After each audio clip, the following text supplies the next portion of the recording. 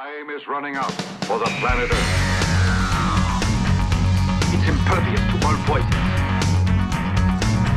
It is an intriguing sensation. It's a nuclear device. Fun, fun, fun! Yes, that's nice. Come on!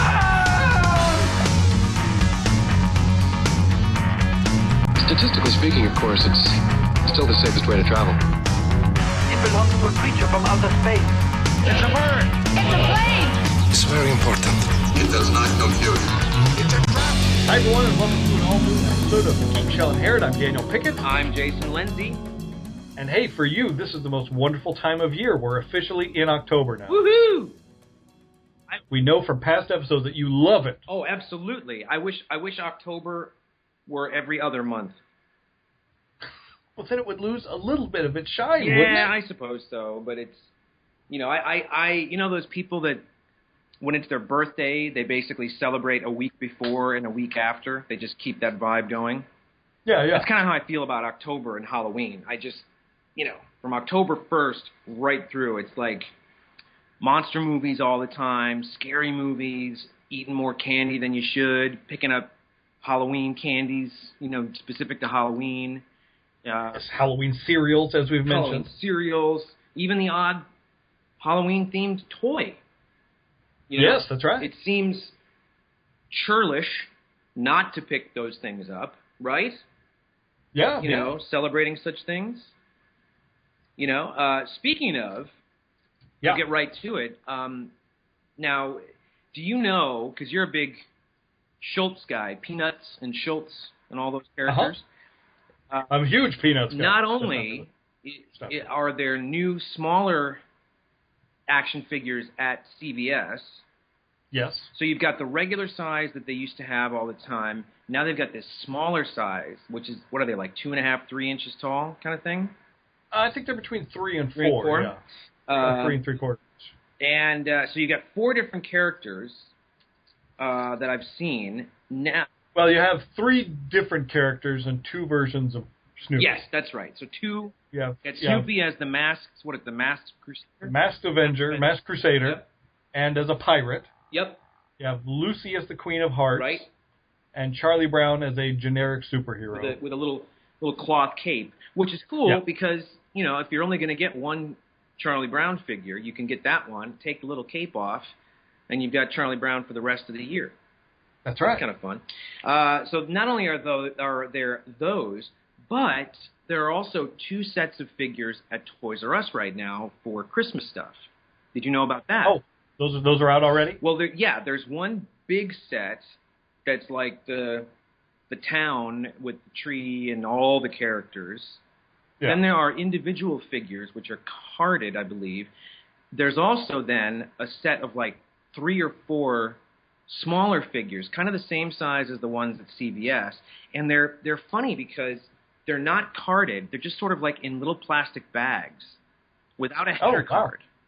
Okay. So it's like in a little tray. And, all the characters are just sort of thrown into this tray. And I think it's Charlie Brown again. I think it's Charlie Brown, 2 Snoopies, and a Woodstock. But they are articulated? They're like the articulated. CVS Well, the one? Snoopy, I think, is the same one as the CVS one, but in different gear, like a little, I don't know if it's a hat or something. Woodstock has antlers. Charlie Brown's wearing a little cap, that winter cap. And then there's a different one that's, it's Snoopy in the plane, in the Red Baron plane. Oh, yeah. I don't think it's articulated, but it's like a smaller version of Snoopy, just the torso that's in the plane, so it's not really an action figure. Huh. So there's loads of, they're doing a bunch of Rankin Bass stuff again, like they do that, Rudolph and like, is it Year Without a Santa Claus or something like that? I don't know if do they have that license now? I know last time Year Without Santa Claus went through Palisades. Well, I know for sure Rudolph. I don't know what the other one was. Yeah, Rudolph, Frosty. I know they've got Frosty. those 2. Maybe that's what I'm thinking of. Frosty. Yeah. And those are all out through Round 2 and their Forever Fun banner. Round 2, but now they used to be. Who used to make them? Originally, it was Playing Mantis. That's right. And Playing Mantis folded, and they became a bunch of the people left and started their own company called Round 2. They were a fun company, Playing Mantis. They did some cool stuff. They totally did. Yeah. They did. they brought Captain Action back. That's right. And it's round 2 that is doing the new Captain Action with Ed and those guys. Wait a minute. So round 2 is some people that used to be playing Mantis? That's correct. Oh, yes. okay. All right. That makes sense. Yeah. When Playing Mantis folded, they restarted a new company with a bunch of them called Round 2. Now, they did do one thing, though. They showed at Toy Fair many years ago that was heartbreaking, that never was brought to market, and that was Johnny Quest.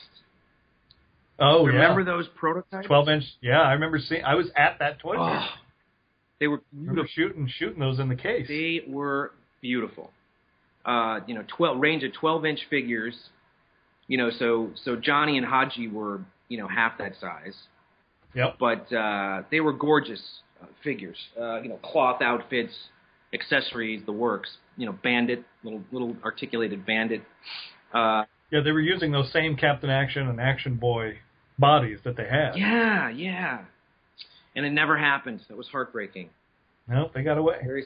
Now Target, it seems like they'd have a pretty impressive seasonal toy spread for like Halloween, Yeah. So you would get options. Instead of giving out candy, you could give out a lot of toys and things. That's right. This year, their selection seems pretty slim. Yeah, last year there was an exclusive Batman. Do you remember that? I do, yeah. There was that orange and black Batman Halloween stuff. Batman? Yeah. It's funny you say that because just a quick little sidetrack here regarding Halloween and the season and everything. Being from Minnesota, being from the Midwest, the Twin Cities, Target stores started in the Twin Cities. Target stores and Best Buy are a Minneapolis company. So growing up,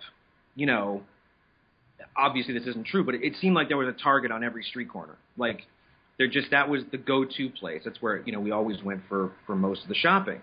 Then when I moved out to L.A., mid-'90s, at one point there were several of us from the Twin Cities that lived in the same building in Toluca Lake, and we found a Target in North Hollywood. So we would make the trek like once a month on a Sunday. The four of us would pile into somebody's car, head over and do our shopping, and we got no end of guff from L.A. people about Target. They thought, what are you going? It's like it's like Kmart, it's like Salvation Army. What do you Target? Blah, blah. And they so made fun of us. And then, of course, 10 years go by, and Target's the biggest thing ever. And they're everywhere, especially in L.A., which never used to have Target. But when I think of Halloween, I immediately think of Target because, as a kid, you'd come around that corner in the store or wherever it was, and all of a sudden there was the Halloween section, 4 aisles of Halloween stuff.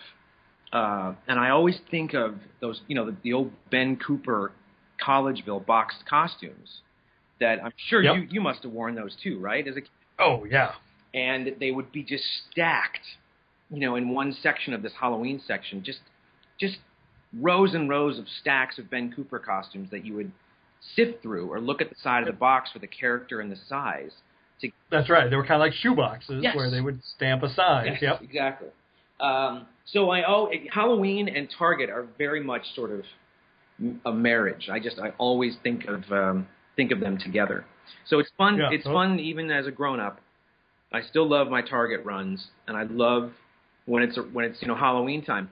But then it gets sad because it seems like when Halloween's over, the next day, without missing a beat, without the corpse isn't even cold, and they start wheeling out the Christmas stuff.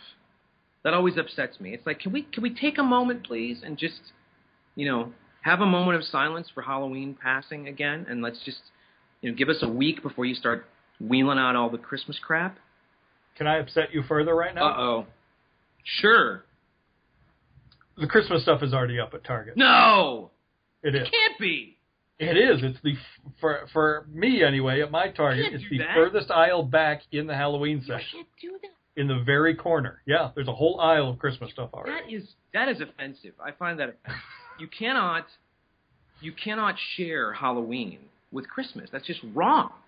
When did this start to happen? That Christmas started elbowing Halloween and say, "Come on, kid, we got to get our stuff out there. Come on, It's always that wrap way. it up." No, it never. No, I'm telling you. They started putting that stuff out in I August. sound like the grumpy old man. I realize that, but I'm telling you, I don't remember.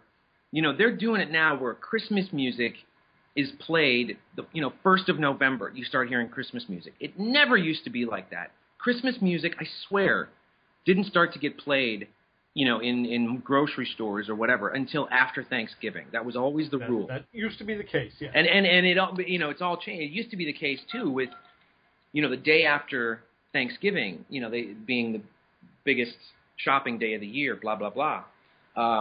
Obviously, that used to be, it always was sort of the standard. But when we grew up, it was never, stores were not open at 7 a.m. Yeah. It was very much just a normal retail day. It was a busy day, but the stores, people weren't lining up at 5 a.m. That's to get right. to these stores. So that all changed too. They open earlier and they stay open later. They're just trying to capture all those sales. It's so strange. Yeah. I find that so even like I feel like it's become more and more bizarre. Just even the past 5, 6, 7 years, even where some of the stores like a Best Buy, for example, will do that. That amazing deal. They only have 5 of the item though, and it's like Yes. That whole thing. They never used to do stuff like that. No. Very strange. And it's got to be. Don't you feel like the motivation all has to do with the internet? Say that again? Do you feel like a lot of the motivation has to do with the internet? Because I think so, yeah, because the internet, they were able to, somehow, people were able to get the Black Friday flyers early, and then they would start posting them on the internet. And you would go to these, they would have like whole sites that would just aggregate these things, so you could like plan out your Thanksgiving night, of where you're going to sleep on the street. Yeah, totally. But don't you feel like the notion of those early openings and those radical sales, don't you feel like even the motivation just for that from the store's perspective is to compete with the internet? In other words, there are so many other I see what you're saying, to compete with the online retailers. Yeah, absolutely. Because there are so many other excuses to just get on the computer, press a button, and do your shopping. But if there's a way to get you out physically to the store to buy more stuff, it would seem like that was kind of the notion behind it.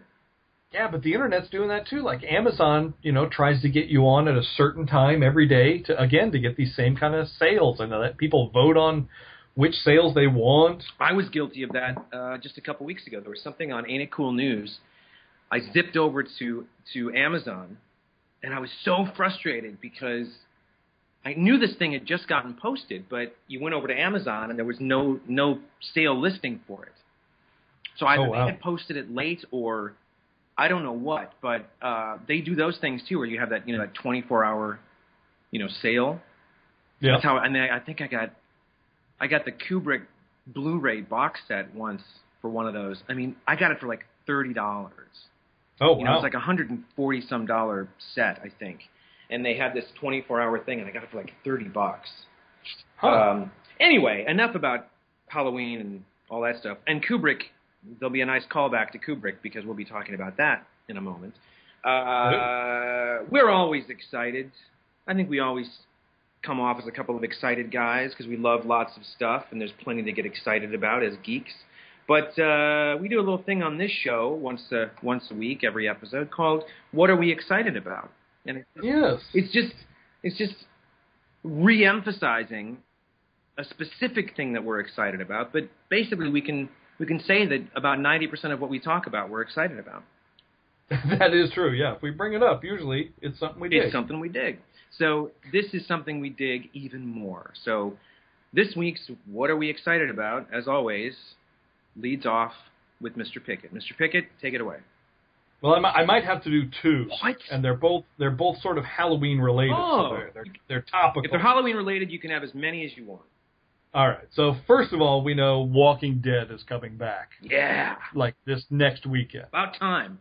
You guys will hear this on Monday or whatever day this week you're listening, and then the 13th starting back up. Yeah. I can't wait. I think that's going to be awesome. But there's more like Walking Dead news that is out there. What? There is the webisodes have started back up. I think this is the 3rd season of webisodes that they're doing. Okay. That sort of tie into the world. And then they announced just a few weeks ago that they are going to launch a second TV show that is in the same universe, but it takes place somewhere else in the world. What? I didn't hear this. Yeah. No way. Yeah, they're doing a spin-off show that's just going to be another group of people in another part of the world that are dealing with the same thing. Oh, wow. Yeah. Oh, wow. That's cool. Then we might get Walking Dead year-round. When is that happening? I haven't heard a date on it yet. Wow. But, yeah, they announced they're putting that together at AMC. So That's more cool. zombie Walking Dead goodness coming. Right on. And so all brand new characters, no one that was in the that's been in the original series. That's right. As I understand it, yeah, there's not. I can't think of anyone that's like wandered away and we don't know what happened to them. Cool. Oh, that's very cool. I'm very much looking forward to that. Yeah, so that's kind of exciting. And then my other thing, and I've mentioned this game on the show before that I play, The Simpsons Tapped Out. I think I remember hearing about this. It's a game on both iOS, if you have an Apple device, or Android. Yes. And they've just started, I think, earlier this week, maybe Tuesday? I think it was Tuesday. They started their second Treehouse of Horrors. Oh, okay. Upgrade for it. So if you start playing right now, everything looks real murky and spooky, and there's ghosts that you have to vacuum up, and you can get little prizes and things. Okay. So it's been kind of fun. It's a nice little, reboost of the game to get everyone to start playing again and helping out each other. If you have other people's Springfields tied to each other, you get like more stuff if you go visit other people's place and help them out. So yeah. Well, speaking of that, have you seen the Guillermo del Toro directed opening for Treehouse of Horror that's made its way to the internet? No, I heard that it's coming, but I hadn't seen it yet. Yeah, I think it popped up yesterday. Okay. I don't want to give anything away, but it is so cool. It's one of those things you have to watch like 3 times because there are so many references and so many homages to not only his own career and his own projects, but just loads of horror stuff in general. As only he can do, really, because he likes such cool stuff and obscure stuff. So that's out there. So check it out. It's very cool. That sounds fun.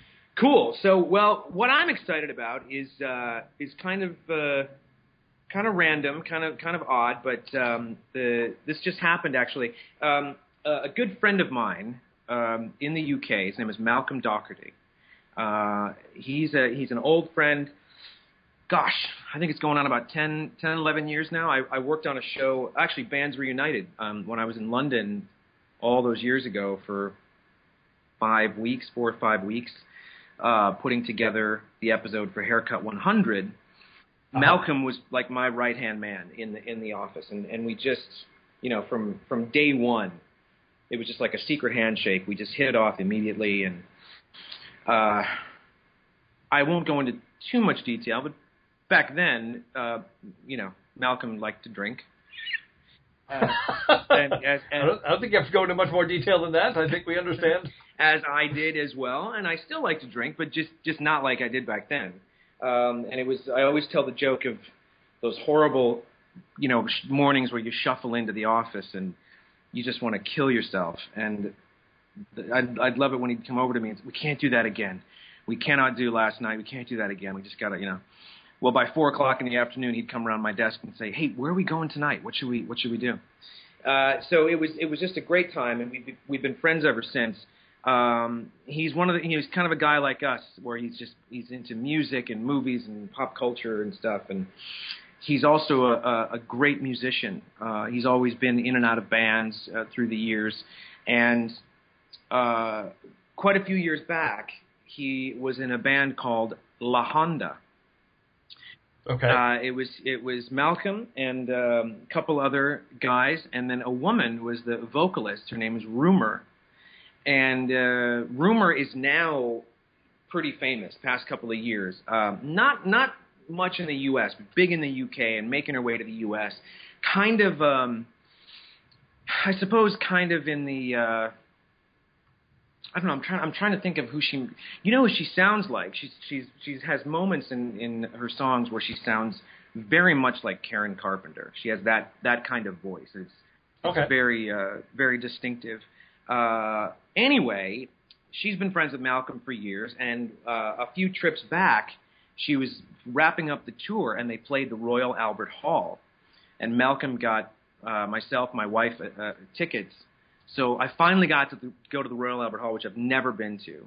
And there was a point in the show where her band sort of left the stage, and then Malcolm comes out and does 3 or 4 songs, just him on acoustic guitar and her, current stuff and stuff from the La Honda days.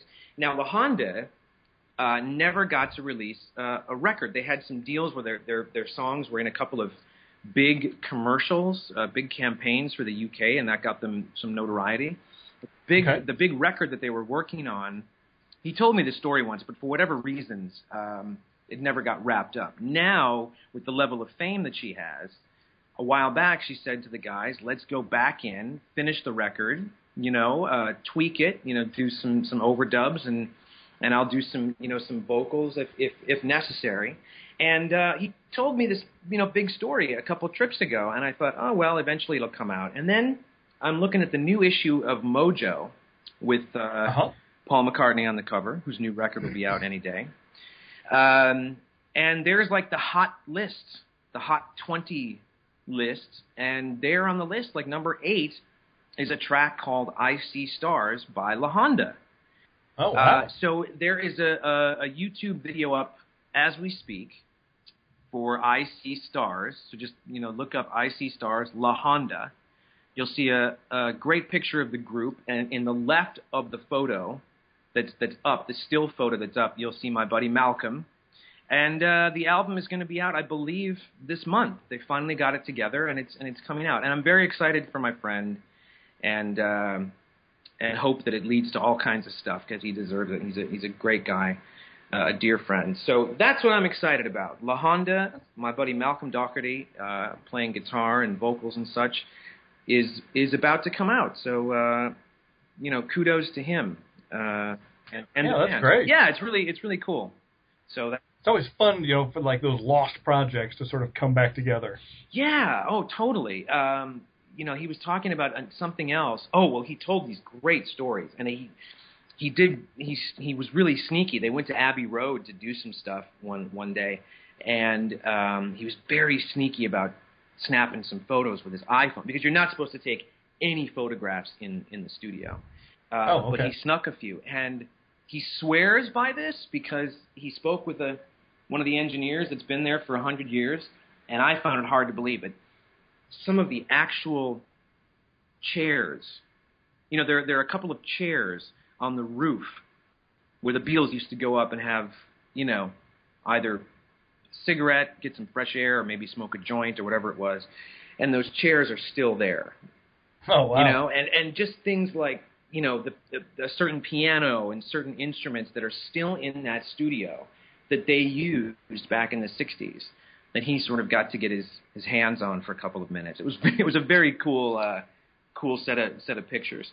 Oh, nice. Yeah, so it's really cool. So I can't wait to get it and send him a note about it. So yeah, that's what I'm excited about. I just discovered that the other day. So wanted to share. Very cool. Yeah. Yeah. So lots of other stuff going on, lots of other things I'm sure that we've seen and heard. But one of the things that we talked about last episode that I wouldn't say controversy, but has caused a few ripples of conversation on our Facebook page is the pilot episode of Members of S.H.I.E.L.D. What's it called? Agents of S.H.I.E.L.D. Asian people of S.H.I.E.L.D. Not Asian. Oh, it's not about Asian people? Agents of S.H.I.E.L.D. And I felt pretty strongly about the mediocrity of it. You certainly did. The second episode I've got, TiVo'd or whatever you call it, direct TV'd. Haven't watched it yet. But you found something out about the ratings. Share it, please. Yeah, I also haven't watched the second episode yet because I started watching it the other night and my wife had not watched the first episode. Ooh. And I turned on the second episode thinking, well, I don't know that she's going to want to see this anyway. Right. And I turned on and started watching, and she goes, what are you doing? Like, I was just going to watch this real quick. She goes, I haven't seen the first episode yet. Like, oh, I didn't know you were on board. So that's why I haven't seen the second episode yet, because she hasn't seen the first. So, the second episode aired. You could tell they were trying. I think they heard the feedback that people weren't thrilled with the first episode, so they leaked the information that there was something big going to happen in the second episode, and that just like the movies, you should stay tuned for the whole thing. Oh. And there was a special guest appearance. I won't say who it is and spoil it, but I know who it is. Oh boy, okay. Yeah. So, but even that did not help their cause, because when the ratings came in for that, they lost a third of their audience. Now, it had a huge debut anyway. I mean, I think it was the highest rated new drama in 4 years. Wow.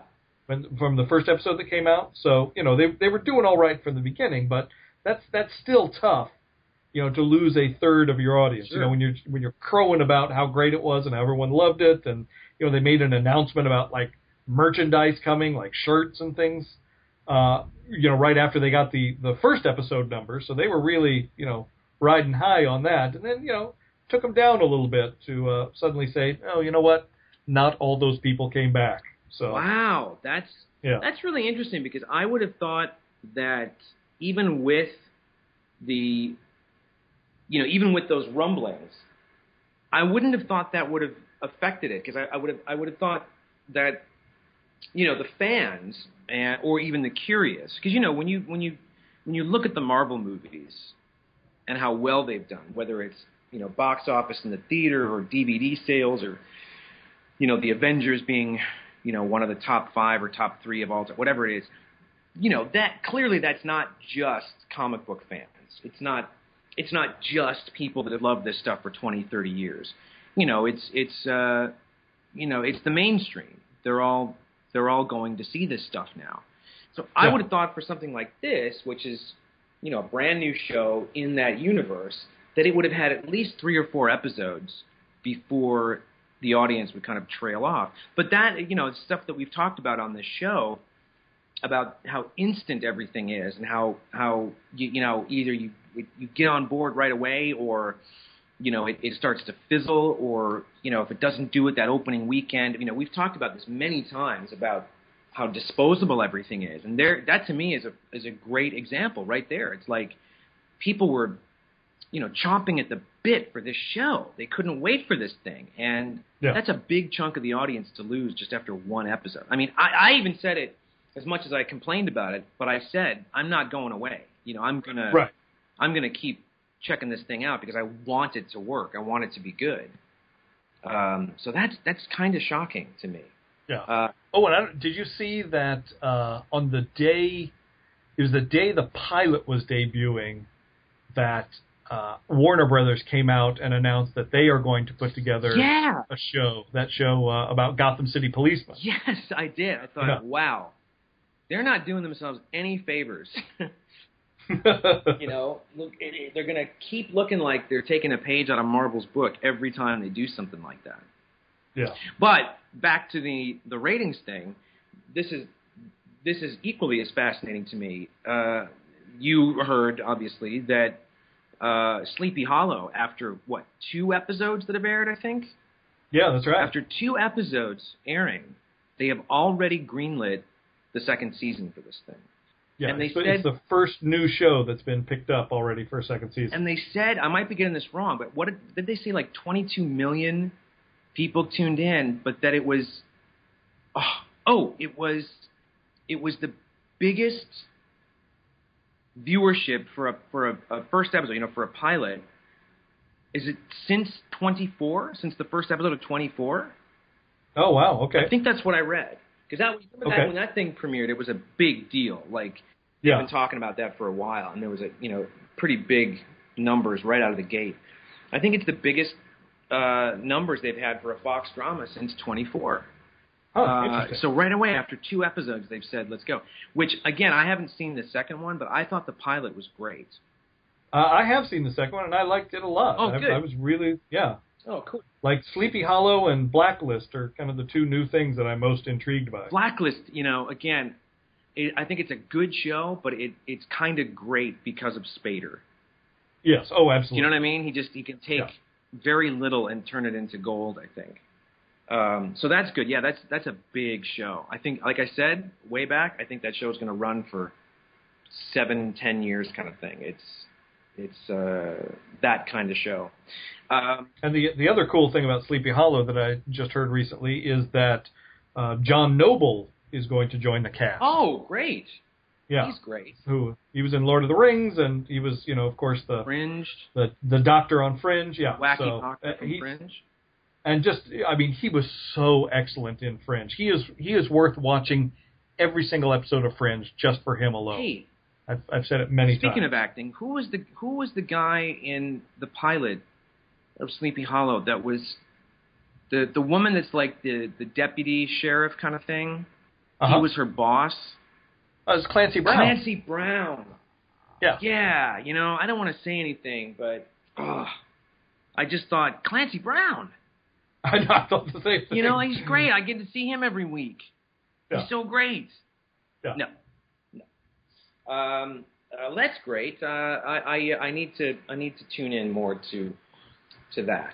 What else? So what else? What else has been? Well, I was going to say what else. I watched.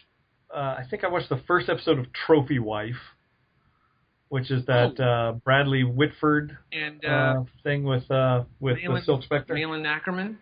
Yeah. That's cute. Yeah. I did see an episode of The Crazy Ones. Oh, you did? Yeah, I had not seen the trailer for it that you were talking about, so I didn't know really what it was. And I went into it hoping it was going to be more sort of Awakenings Robin Williams and not so much Patch Adams Robin Williams. Right. That is not the case. No. He's doing shtick from 1989, maybe. Yeah. That was beat when he was doing it in 1989. Yeah. Yeah. It's and what did you think? The first episode was not amazing, but we watched it all the way through. And then the second episode, our DVR grabbed, and we started watching it last night. And at some point, we just sort of looked at each other and go, am I watching this for you, or are you watching it for me? Come on, we both said, listen, neither one of us care. No offense. And we turned it off. No offense. Please don't take this the wrong way. You're very good on this show about being diplomatic when it comes to most things. I think the only times I hear you really upset are Hasbro and a few other things. I don't know how much of that 4-minute trailer I saw made it into that pilot, but you're being awfully nice about saying something like it wasn't amazing. Come on. There is no way you would ever go out of your way to watch that show and not feel like you were being treated like a moron. I'm telling you, I turned off the second episode. But the first and one, deleted it. You have to feel stronger about it than. Well, I'm just saying, there's other people in the show. There's one of the guys from the newsroom. So it's just like you watch that and you go, it's exactly what you would think it would be, but the script. Yeah. I don't care if it's Orson Welles and who. It's the script. It's unwatchable. It's just. But I'm not going back. I'm telling you, I'm not going back. I'm not defending it. No, I know, but I'm out. That's an awfully nice thing to say that it wasn't amazing.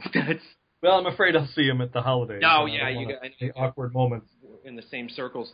Well, speaking of good things, really good things, funny things.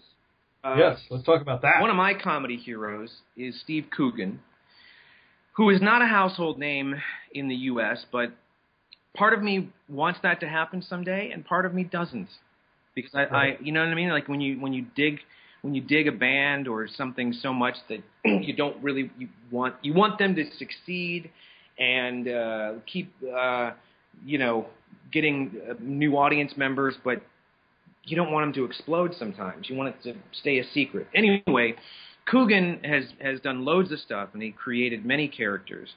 His most famous character is a guy called Alan Partridge. that looking back now, Alan Partridge has been around for over 20 years. Started in a radio show, moved to television as a sports reporter on this mock news program. Anyway, long story short, he ended up getting his own shows, and the first show that he did was called Knowing Me, Knowing You, which is an ABBA song. He's a big ABBA fan, which was more of like a talk show. And when that ended, then he did something extraordinary with the character, and it really changed everything. He's out of work. He can't get a show going. He ends up getting a job on morning radio in Norwich, doing like his own sort of music DJing, very light 80s stuff. But it would then follow him to the Travel Tavern that he was staying at, and then the next series he's having a house built and he's living in like a motorhome, and it's just brilliant. If anybody doesn't know Alan Partridge, that's what I would start with. It's called I'm Alan Partridge. I would start with the first series, move on to the second one. He's written a book, as this character, like his autobiography. He showed up in other things, and then he did something last year on UK. I forget which website it was. It was like an internet thing called Mid Morning Matters, and it's an extension of the Partridge character and him, working at this Norwich radio station. And it's 8 episodes. It just came out on Region 2 DVD. Okay. So I picked that up. And then it's sort of as a precursor to, he's finally made it into the movies. So the film, Alan Partridge, Alpha Papa is what it's called, I believe comes out, I think it comes out this month in the UK. Okay, I remember seeing the trailer for that a while ago. Yeah, and Colm Meaney's in it, and Sean Pertwee and some other faces pop up in it. It looks hilarious, and the Mid Morning Matter stuff is brilliant too.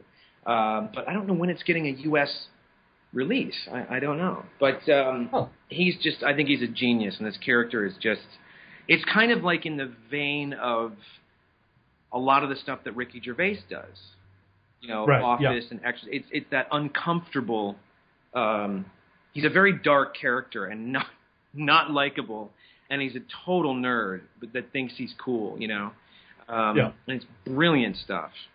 He's very, very funny. Yeah. So that just came out, and I grabbed that along with I have to talk about this real quick. A bargain set, again, Region 2. I like the Region 2 stuff sometimes when I go to a place like Amoeba, because I have the multi-region player, but also sometimes it's so cheap. It's just it feels like few people have that multi-region player, and so they mark stuff down like crazy at Amoeba. I picked up a box set of the Marx Brothers, 4 films: Animal Crackers, Monkey Business, Duck Soup, and Horse Feathers. I'm on my way over. Next to A Day at the Races and A Night at the Opera. This is the best batch of stuff they ever did. 4 movie sets, Region 2. I got it for $9. Oh man! So how can you go wrong with that? That's too much comedy for $9. I know. Tell me about it. If I put that and Partridge on in one night, I'll probably have an aneurysm. Oh, you will. Yeah, you'll pull something. Yeah, exactly. So that's a cool couple of finds, I thought. Got to be careful with that. You can't just point that anywhere. I know. Tell me about it. It's as I like to say, it's dangerous comedy. Yes, that's right. Speaking of dangerous comedy. Oh, were we? I just saw on the digital video disc, becoming so popular, This Is the End. Yes. James Franco and all those kids? Yes, James Franco and Seth Rogen and Danny McBride and who's the fella from the American Office? Craig Robinson? Oh, Craig Robinson. That is correct, yes. Yep. Michael Cera, all playing themselves. Yes. Clearly, heightened versions of themselves. Yes. But this was a big movie. This movie made a lot of money, and for the most part, the reviews seem to have said it was the best comedy in years. Yeah, it was a big surprise. I remember most of my friends that went and saw it said, huge surprise. It was so wonderful. Did you end up seeing it? I have not yet, but I actually just borrowed it from someone at work, so I've got it at home to watch. Okay, well, I'm curious to hear what you think about it. Okay, did you enjoy it? I enjoyed some of it. I thought it was. You know what? I'll take a page out of your book and say, I didn't think it was amazing. It was not amazing. Okay. Part of it, again, I sound like an old fuddy-duddy, but there's only so many stoner jokes I can take at a certain point. It's just kind of like every other joke, I get what you're saying, yeah. But it also, I'd be curious to know what you think, because just like we were talking about, the conversation we had about Ricky Gervais, where it's hard, and it's interesting because what I didn't mention in that conversation was that I had recently been talking to an actress of pretty well known that had worked with him on some, with Ricky Gervais. Yes, and she was saying how he's not a very nice person in real life. It's a curious thing to watch some of his stuff, because I think that people walk away going, oh, he's not like that, or that's just a character, or it's exaggerated, or whatever. And she was kind of saying, it's not that exaggerated. He's not a very nice person. So it's interesting. So when you're watching something like this, and they're really, end of the world kind of stuff, but really riffing on the fact that they're famous actors. Yeah, they're laying into each other. It's like a roast. Right. But there's also, it's very, there's that fine line between making fun of the fact that you're rich and famous and don't have the problems that the rest of the world does. You're joking about it and making fun of it, and then at the same time you're kind of going, yeah, but that's kind of who you are. That's kind of what you are. So there were moments where I was kind of grossed out by some of this stuff. But I'll explain more once you've seen it and see what you think. Is it worth me seeing it? Yeah. Oh, absolutely. I think. Okay. Yeah. There's some good. I mean, I laughed out loud a few times. There's some funny stuff. It's also very, as expected. It's not one to sit down and watch with the family. Right. It's very blue. Very blue. Very blue. 6 men stuck in a house for however long. Do the math. You can figure out where some of those jokes are going to go. Sure. I've also watched some other stuff, but tell me what else you've been up to, like other things you've seen, or what else? Oh, the Hobbit trailer we should talk about. Oh yeah, that just came out. What'd you think of that? Me too. I liked that a lot. I think I've seen it 3 or 4 times already. I can't wait. I'd like to see it on the big screen. Oh, I can't. Yeah, I remember how we were talking about it once, and we were kind of wondering how he's going to make 3 movies out of it. Yes. And it's like, yeah, I hope he does. I hope he makes 4. I want to go back to that world, because once it's gone, it's gone. Yeah, that's true. Unless you're going to make some sort of weird Silmarillion movie that's just a bunch of little snippets. I remember trying to read that, I think in the 8th grade. Yeah. And my brain started to liquefy and leak out my left ear. Yeah. I couldn't do it. I think I got through 3 chapters. Before I started speaking in tongues. That's it. I can't do this. I get you. But the movie looks great. So do we think that it will, this second chapter, do we think it will complete the book of The Hobbit and then there'll be some sort of transitional movie? Or is this going to be sort of Empire Strikes Backian, where he's going to get into the mountain and meet Smaug, and then, it's credits and come back in a year? Oh, that's a really good question.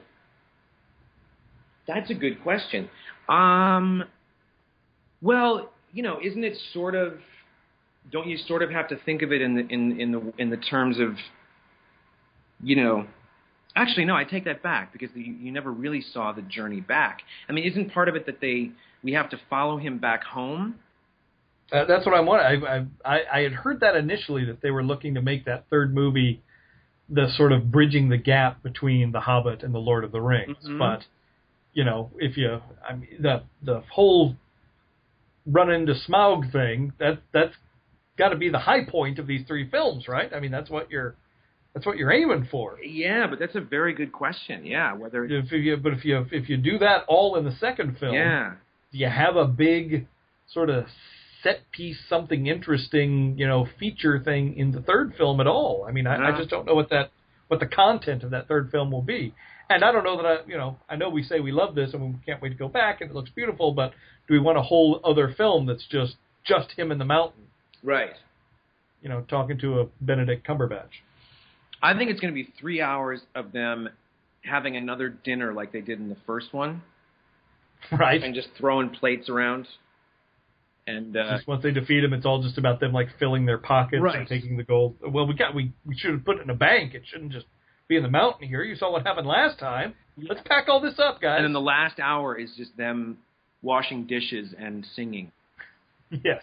I think that'll be the final come down from the climax. Yeah, very much looking forward to that. I also saw something recently that we talked about a long time ago on this very program. Oh, my goodness. We talked about this documentary called Room 237. Yeah. Which the stuff that I had read about it was saying it was like the best documentary of the year. Hands down. It's that good. For those of you that haven't heard of this or don't recall the episode we did, and I don't know why you wouldn't. You should really have these shows memorized at this point. Which episode was that? What number was that? It was episode 72. 72 or 73. I don't remember. Right. No, I don't know. But it's really interesting. It's a documentary that was made 9 different. It's basically giving the microphone to 9 different people who have 9 different theories as to what Stanley Kubrick's The Shining is really about. Yes. Now, 2 things were interesting about this. First of all, I have to recommend it. I have to say you've got to see this thing because it goes from fascinating to completely and utterly insane. Okay. I mean, utterly bonkers insane. The first reaction you have is, my God, how do these people have this kind of time to? I mean, some of the theories I think I've mentioned before. One has everything to do with the faking of the Apollo moon landing and Kubrick's involvement in that. Right. And there's loads of clues there. One theory is about the plight of the Native Americans. One theory is about Nazi Germany and the Holocaust. Yes. One is about it being filled with sexual innuendo and hidden meanings in like every other scene. Okay, like I said, a lot of this stuff is bonkers. The stuff that's interesting, that's really, truly fascinating, are some of the continuity errors that in any other film with any other director, you would find these things or notice these things and go, boy, that was a big blunder. Like, I can't believe continuity didn't catch that. Someone should get fired. With someone like Stanley Kubrick, who had like a 4 million IQ or whatever it was, you have to look at these errors and think that they were done on purpose. So, in other words, there's one shot. I'll give you an example. There's one shot where Danny is sitting in a room watching television in like this living room area or whatever, or like front room area in the hotel, and the camera, it starts on the screen on whatever this thing is that's on the television, and as you pull back and you see that Danny is in front of it watching it, and I think his mom is on the couch. The more that it pulls back, the television is in front of Danny, and then behind the television is the front window. So it's the television. Okay. It's on like 4 legs. It's one of those older wooden televisions. You notice that not only is there no cord coming out of the television, there are no outlets anywhere near the television. So how is it running? You know. For another example, the Scatman Crothers character is showing Danny and the mom around the kitchen area and the freezers. And when he opens the freezer door, so if the camera's looking at the scene, he opens the freezer door with his left hand, and the door comes out toward the camera. They then go into the freezer. The next shot, they're in the freezer. He's pointing at all the shelves and all the food. And the next shot is outside in the hallway again. But as they come out of the freezer, the door is open the other way. In other words, oh, that's crazy. Yeah, so he grabs the door with his right hand and closes it. It's a completely different door, hinged a completely different way. And you look at that and you go, it's Stanley Kubrick, for God's sake. You know, there are stories that Nicholson would tell where there was a scene literally of Nicholson just crossing a street or something that they shot like 73 times. They did 73 takes of this.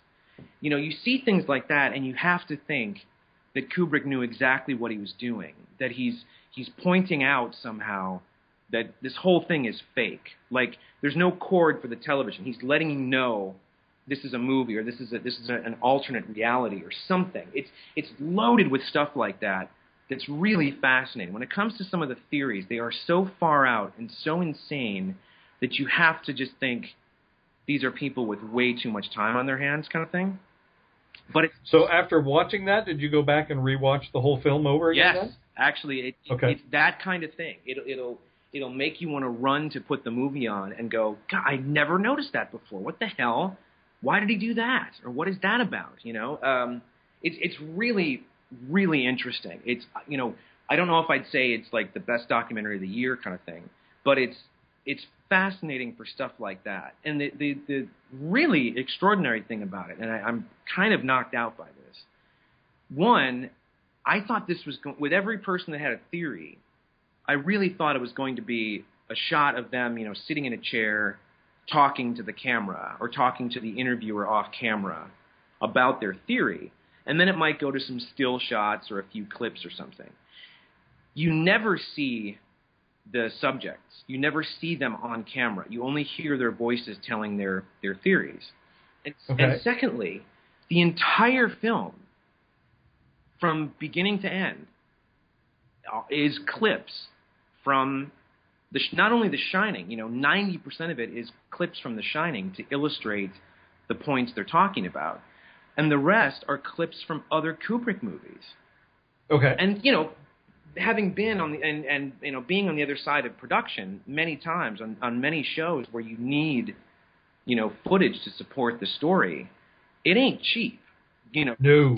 Getting footage licensed or music licensed or whatever for any kind of project is incredibly expensive.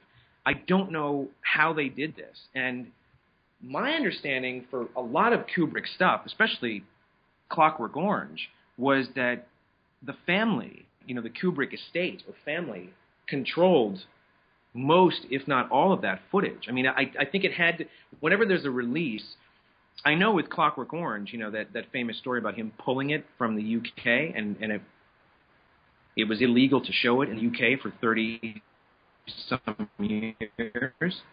I think they had to go directly to Kubrick's estate, you know, to get this footage. So I don't know how they pulled it off, but it's quite a feat that they did. Anyway, it's on Netflix Instant.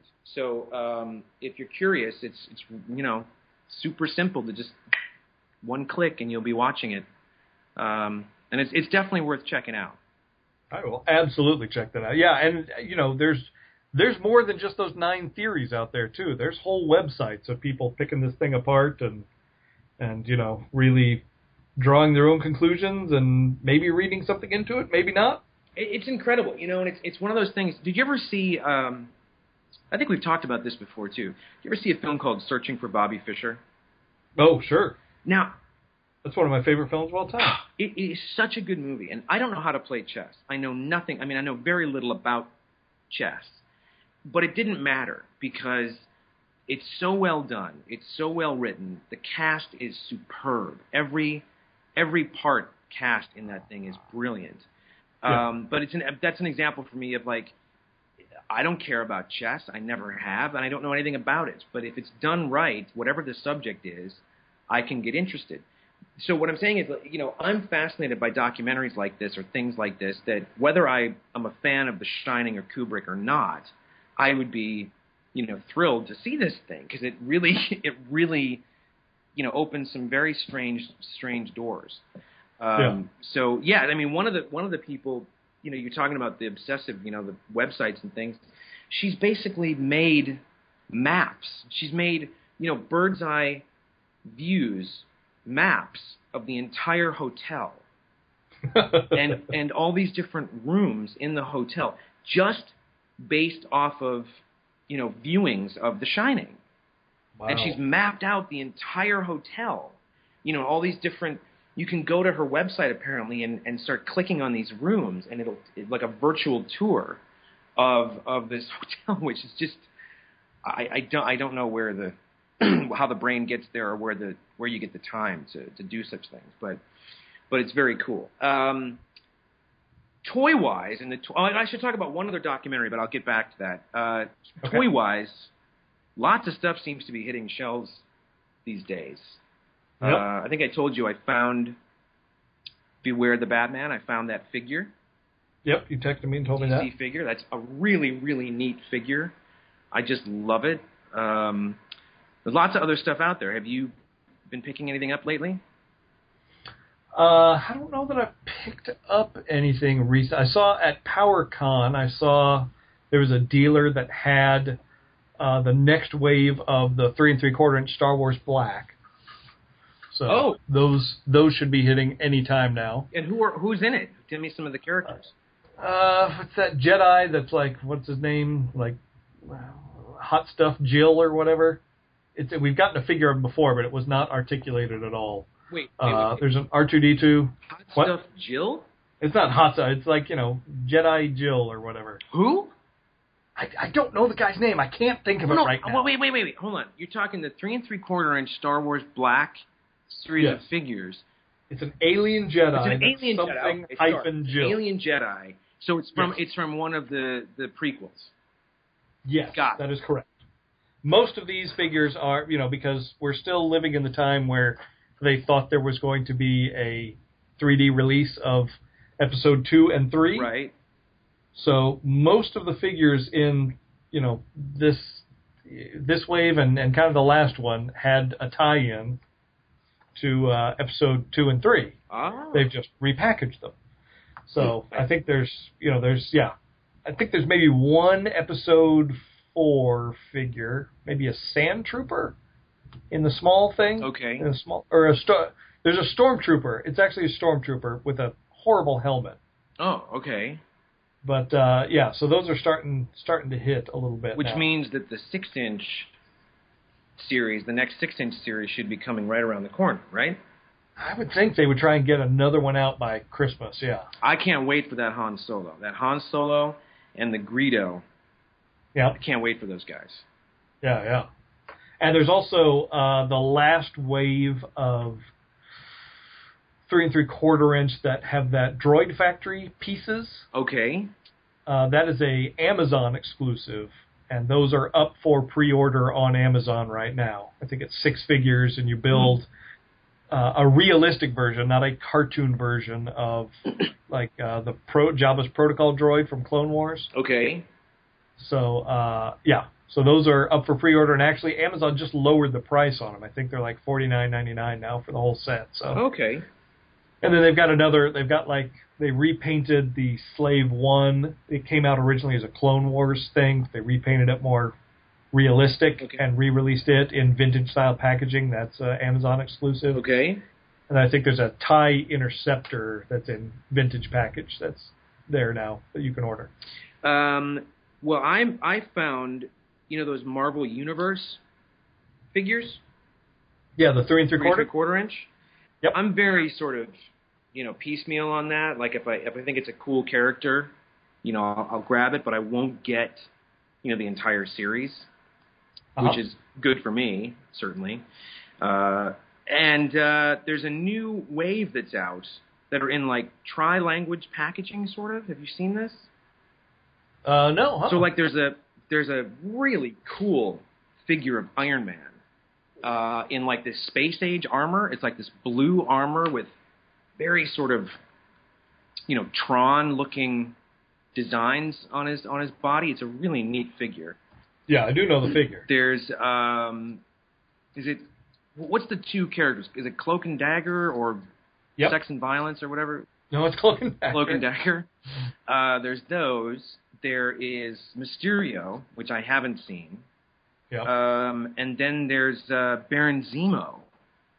There's That's right, yeah. Orange Baron Zemo. So I found the Iron Man and the Baron Zemo, and those are fun.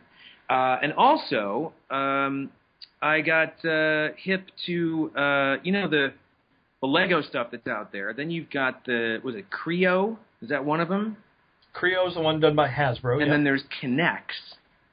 Yes. Which is another. They're all sort of in that Lego universe. Mm-hmm. K'NEX has put out 2 sets of Beatles little minifigures from Yellow. Yeah, the Beatles and Kiss, right? Beatles and Kiss, yeah. The Beatles ones are from Yellow Submarine, as most stuff is. And there's one set that's the band as they appeared in the movie, and then there's another set that's them dressed as Sgt. Pepper's band, basically from the film. I think they were both, I could be wrong about this, but were they both Target exclusives, those sets?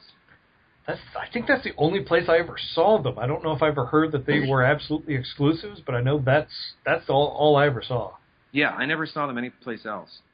Well, now there is a play set to go along with those figures. There's a Yellow Submarine play set that is, one side of it is the submarine, and then the other side kind of folds out into like a bandstand, platform for the band to stand on and play as they did in the movie. It comes with the second set of Beatle figures dressed as the band, and then it also comes with 2 different Blue Meanies, little minifigures, which is the only way you can get those guys. And it's at Toys R Us. Now, I'd heard that it might be a Toys R Us exclusive, and looking online, in all of L.A., there was only one Toys R Us, the Los Feliz Toys R Us, that seems to be carrying it in store. Otherwise, you have to order it.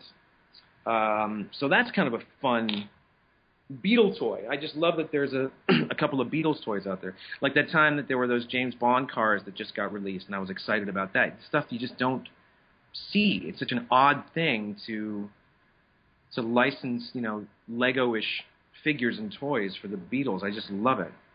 Yeah. So that's out there. That's kind of a fun, cool toy that's out there. Speaking of construction toys, yes, there is, Lego does that. I don't even know how to pronounce it. The Kuosco, whatever, where builders make sets and then people vote on them, and if they get enough votes, then they'll make that set. Oh, is that a real thing? This is a new thing. I don't know about this. Is that a real thing then? Oh, it's a real thing. It's a real thing through Lego, yeah. Oh, see, and one of the most recent one is that Minecraft set. Okay. Because when I see those things get posted, I assume that it was someone, doing customs and like almost like a wish list going, if this gets enough attention, Lego will pay attention to it. But you're saying Lego is making these sets and saying who wants it, almost like a pre-order or a Kickstarter sort of thing. That's absolutely correct. Yeah, and the most recent one they did was the Time Machine from Back to the Future. Okay. Which is now a real set. I got it in the mail, so you can you vote on them, and then they'll pick I think the top 2, and they'll usually make those, and then you pre-order them, and they'll mail them right to your house. So wait a second. I'm sorry. Jump back for a second. So yeah, what was the time between the Back to the Future thing getting posted as a possibility and you being able to order it? How long did that? Was it like 6 months, or what was it? Being able to order it was probably, once it was picked, I think it was maybe 4 months or so. Wow. Yeah. Oh, that's pretty cool. Yeah, I mean, they're all existing parts. They're not making anything new. That's what these guys come up with, these builders that love this stuff. But they're making, wouldn't the DeLorean be a new piece? Nothing in the DeLorean is a new piece. No, it's all existing stuff. They just, they reskin the minifigures like they do, but that's just tampo printing on those and casting things in different colors. Tampon printing? No, that's a different show. You're in toys. You know what I'm talking about. I thought you said tampon. I thought the show got weird. Very. And there's someone contacted us the other day that has put together a set that is being voted on right now, and it is an E.T. set that is just adorable. Oh, fun! Yeah, I think it's got 5 figures. It's got Elliot, Gertie, the brother, because they've already got a guy like in a containment suit that came in the minifigure set. So they got that guy, and it's like the house, the little shed, and then the truck that the scientists come and try and take him away from. You know what's interesting? Tell me. Well, again, kind of like the Batman 66. Actually, not even like that, because the Batman 66 stuff, I would eventually get probably some of that stuff. Or like I'll probably buy the DVDs, when they come out. But as a popular thing, I was never into E.T. I don't have a nostalgia for it. I've never owned it. I don't think it's a bad film. Obviously, I think it's wonderful and hits the right buttons and all that stuff. But it's kind of like The Wizard of Oz for me, where I just don't have an interest besides it maybe being on television sometime and catching part of it. It doesn't hold that nostalgia for me. I don't know why. I think it might have been right around that time that like I used to say about like some of the He-Man stuff when I bought some of that. When it originally came out all those years ago, it was just on that sort of fence about getting it home and kind of going, I think I might be a little too old for this stuff. Right. And just, other interests kind of kicking in. And it was right after Raiders and E.T. I just never had, I don't know why it is. I just don't have, there's a new show on, is it Bravo? I forget what network, but it's called Fan Addict. Have you seen this or heard about this? No, I don't think I have. It's hard to watch, I'll be honest with you, because it really does. I mean, the first episode they did was the Superman guy, the Superman in front of the Chinese theater. Oh, yeah, Christopher Dennis. Yes. And you weren't just following him at work. They follow him home. They watch him get up in the morning and put himself together as Superman, putting on his fanny pack and heading off to work. But, he was very honest about every paycheck he gets or whatever it is. If it's I don't know if there's an agency or whatever, or like just cash or whatever he does for tips, he goes right up to this collector store on Hollywood Boulevard to try to find something else from 78 Superman that he doesn't have. Yeah. There was a documentary called Confessions of a Superhero. Yes, I've never seen it, but it's that he is in. I've seen it. It's something. It's a sight to behold. But they show his whole house. They show his wife. It just kind of it sometimes veers into that territory that starts to kind of make me sad. I know it shouldn't. If he's happy, that's fine. But sometimes some of that stuff gets hard for me to watch. And one of the episodes I saw, 10 minutes of it, is this guy that has the world's biggest E.T. collection. He's an interesting dude. He's just kind of a rocker dude. He's like covered in tattoos. He's got a new baby and a wife, and has just this amazing thing. He goes to the storage unit and shows you this E.T. and it's extraordinary. He's got like cast and crew jackets and caps, and he's got bits from the set. Like some of the little mushrooms that were on the ship. He's got stuff like that, and they follow him because he's decided now with the baby that it's time to sell the collection, to get some money for the kid or whatever. It's interesting, but anyway, it made me think about E.T. and how I don't seem to have the mechanism or whatever to be interested in that movie. I don't know why. Did you have any of the toys from back in 82, 83? No. I mean, I did way back in the day, I did. Yeah. I had one of those little vinyl ones that you could raise his head up and had, just a painted finger. Well, I had that guy. He came with a speak and spell. Oh, did he? Yeah, right. It was the LJN figure that you pressed the button on his neck, and his neck went up. Now, this one was not that. This was an analog one. You had to raise his head up and kind of jimmy it to get it to stick. Oh, okay. I think I might have even got it like at a fair. I don't even know if it's a licensed thing. Because that was a big deal at the fairs. Yeah. He was everywhere. And I've got a couple of the NECA ones. You know, because they just released a year or so back. But wasn't there also a company that, like about, I don't know, 5-10 years ago, did a whole series of figures and toys for Toys R Us? There was, yeah. They were not great. Who was that, though? Who did that? I can't remember the name of them. They just came out of the blue, and I think they were calling themselves like Toys R Us Toys or something. I had the little LJN figure that you push the switch on the back, and it raises the neck. It came with a little speak and spell, and there was a one toy they made that LJN did. It was his ship, and a little minifigure of E.T. snaps into the ship, and when you open the doors up and press a button, he's on wheels, and he just shoots out from inside the little spaceship. I had that. Yep. Okay. But that's it. And I've never owned it on DVD or VHS or anything. I don't know why. You know the famous story about Harrison Ford, right? And E.T.? Yeah.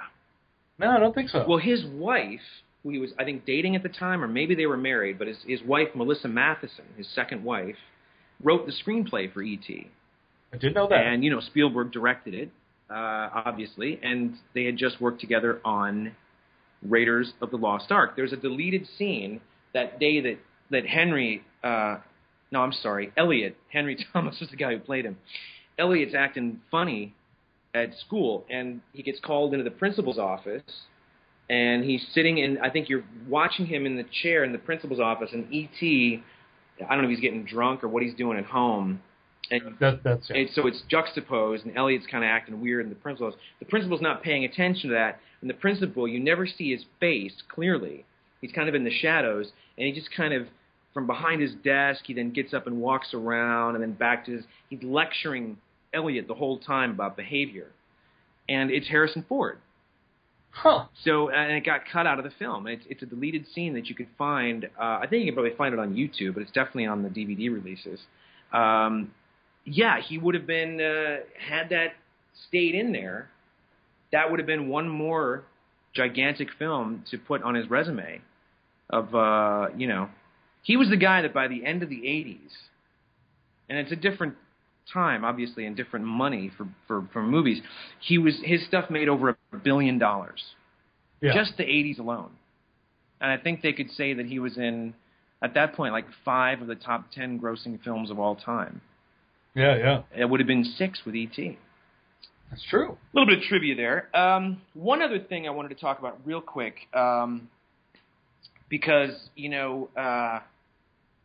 well, I won't say why exactly, but I was just going to say, when you think about all these, people out there in the industry, actors, musicians, TV people, whatever, and I hear horror stories from people I know in the industry. I certainly hear them now and then from my wife, dealing with talent or just the agents and managers and things and difficulties sometimes.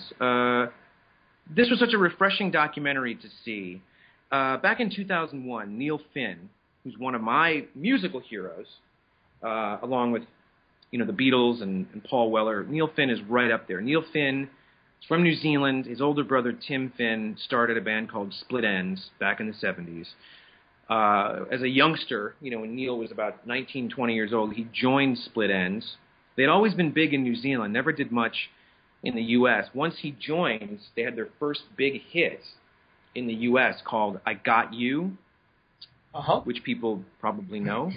I do. Once they disbanded in the mid-'80s, he formed a group called Crowded House, who were a phenomenal band.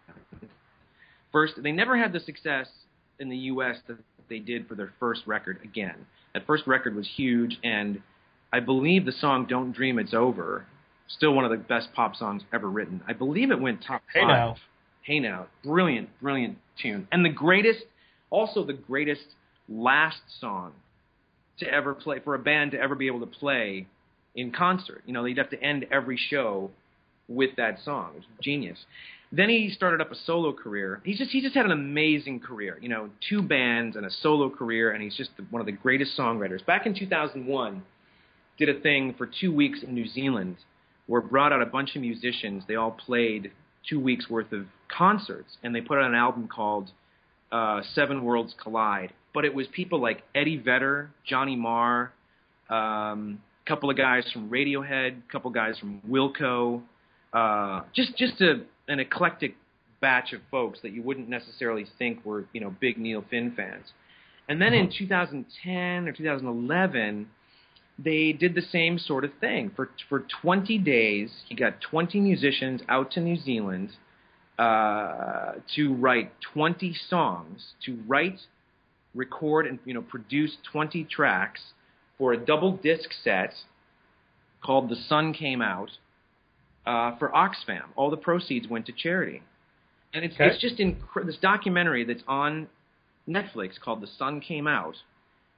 Again, same batch of folks. Johnny Marr, guys from Radiohead, almost the entire band, Wilco, Neil Finn, his family. He's got 2 sons that are musicians. His wife, occasionally records.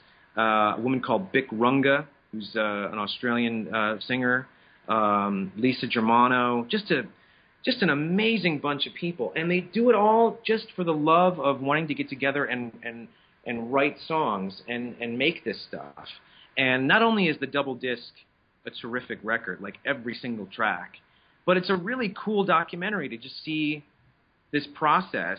And it's not being done for, to make millions of dollars or, I don't know. I've just been, lately with all this Miley Cyrus madness and stuff that's out there, the terms, genius and artist get thrown around so freely sometimes that right. It was really refreshing to see something like this, and just wonderful, wonderful music. So that's another documentary that I have to recommend strongly. It's called The Sun Came Out. And you said also on Netflix? Also on Netflix Instant. Yep, you can. Okay. You could do Room 237 and that one in one sitting.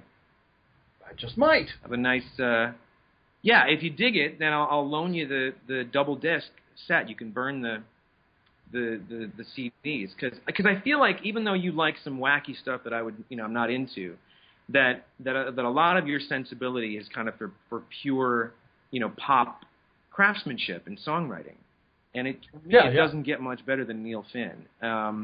I've got a ton of his stuff. Yeah, also. and the people that he kind of surrounds himself with on this project, just great stuff. So if you check it out and you like it, let me know for sure. Yeah, my brother Russell, the theme song guy, also gigantic fan. Is he?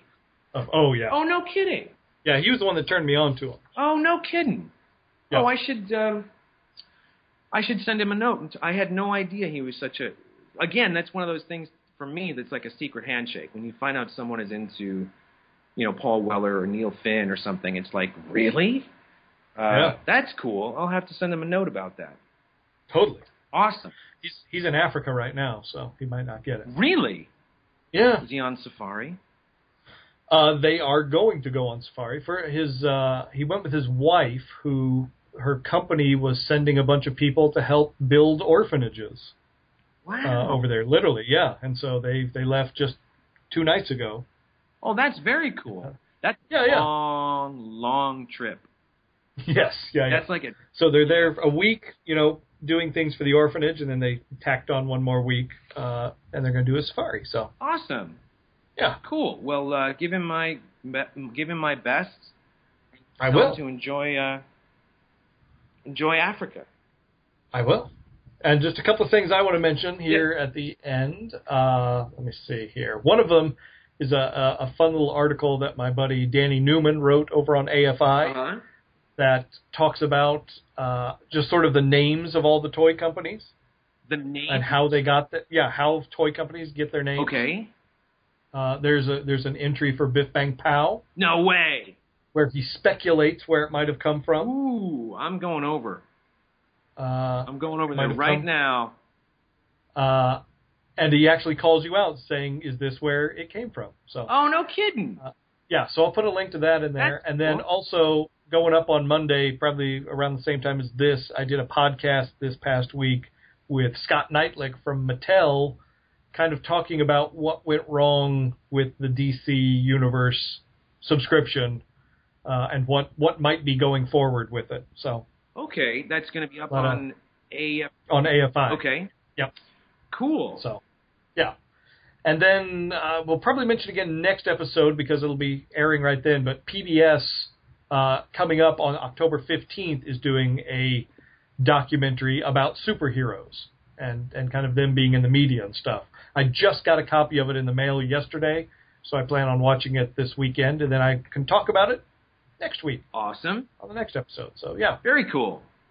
Yeah. Oh, I can't wait to hear about that and to read Danny Newman's article. Yeah, it's a lot of fun. We tried to compile just about everything and find out where they were and where they came from, and awesome. It was a fun little thing. He did all the legwork. We just filled in. Obviously, hey, you didn't say these guys. Obviously, it's alphabetical. I'm looking at it right now, and I see Applause. Wasn't there a real sad story about Applause? I don't know. Was there? Yeah, one of the guys, as they were either about to fold or it was a rumor, I forget, but he committed suicide. I do kind of vaguely remember right? that. Yeah. I'll have to look that up, but yeah, they were right one around of those companies that was it just seemed every other movie that came out, they got a license for it. Yeah. And put out, all kinds of stuff. Yeah. Yeah, cool. I can't wait to read that. And then, of course, you're very good at this. We have a listener of the week. I don't think I picked a listener of the week. You didn't pick one. Okay. I don't didn't. have one. Do you have anyone? Well, I'll nominate Danny Newman. Oh, wow. He's a big fan. He listens to the show. He is. He designed our logo. And anyone that takes the time to give me some attention in Biff Bang Pow, then is a listener of the week where I'm concerned. So God bless you, Danny. That's right. That's a show. That's a lot of show. That is a whole lot of show. The thing is, I'm a little biased, because I'm in the show. Right. But if I were listening to this show, I would be exhausted at this point. I am exhausted, and I did listen to I would be exhausted at just the sheer volume of crap. Stuff. Wait a second. That we're turning people onto. High caliber information. Imagine if you came to this show not having seen or heard any of the stuff we're talking about. You'd have a whole list of stuff that you would have to go and see and listen to or possibly buy. That's right. They've all got like a homework assignment now. We're almost like the internet. Yes. We're the audio internet. Except we're flesh and blood. Yes. All right. Well, that's a fun hour and a half or whatever it's been. It's been about that. Yeah, you're right. I know I've enjoyed it. Yes. All right. Well, so have a good week, everyone. Have a great week, and lots more crap. Stuff. I'm sure we'll be coming up with in the meantime. That's right. We'll reconvene in a week and come see us in another 6 months for a checkup and a cleaning. There you go. All right. Have a good week, everyone. Thanks, everybody. Shiny. Let's be bad guys. I know Kung Fu. Show me. The knowledge that fills me, it is Behold the secrets of nature's deepest mystery.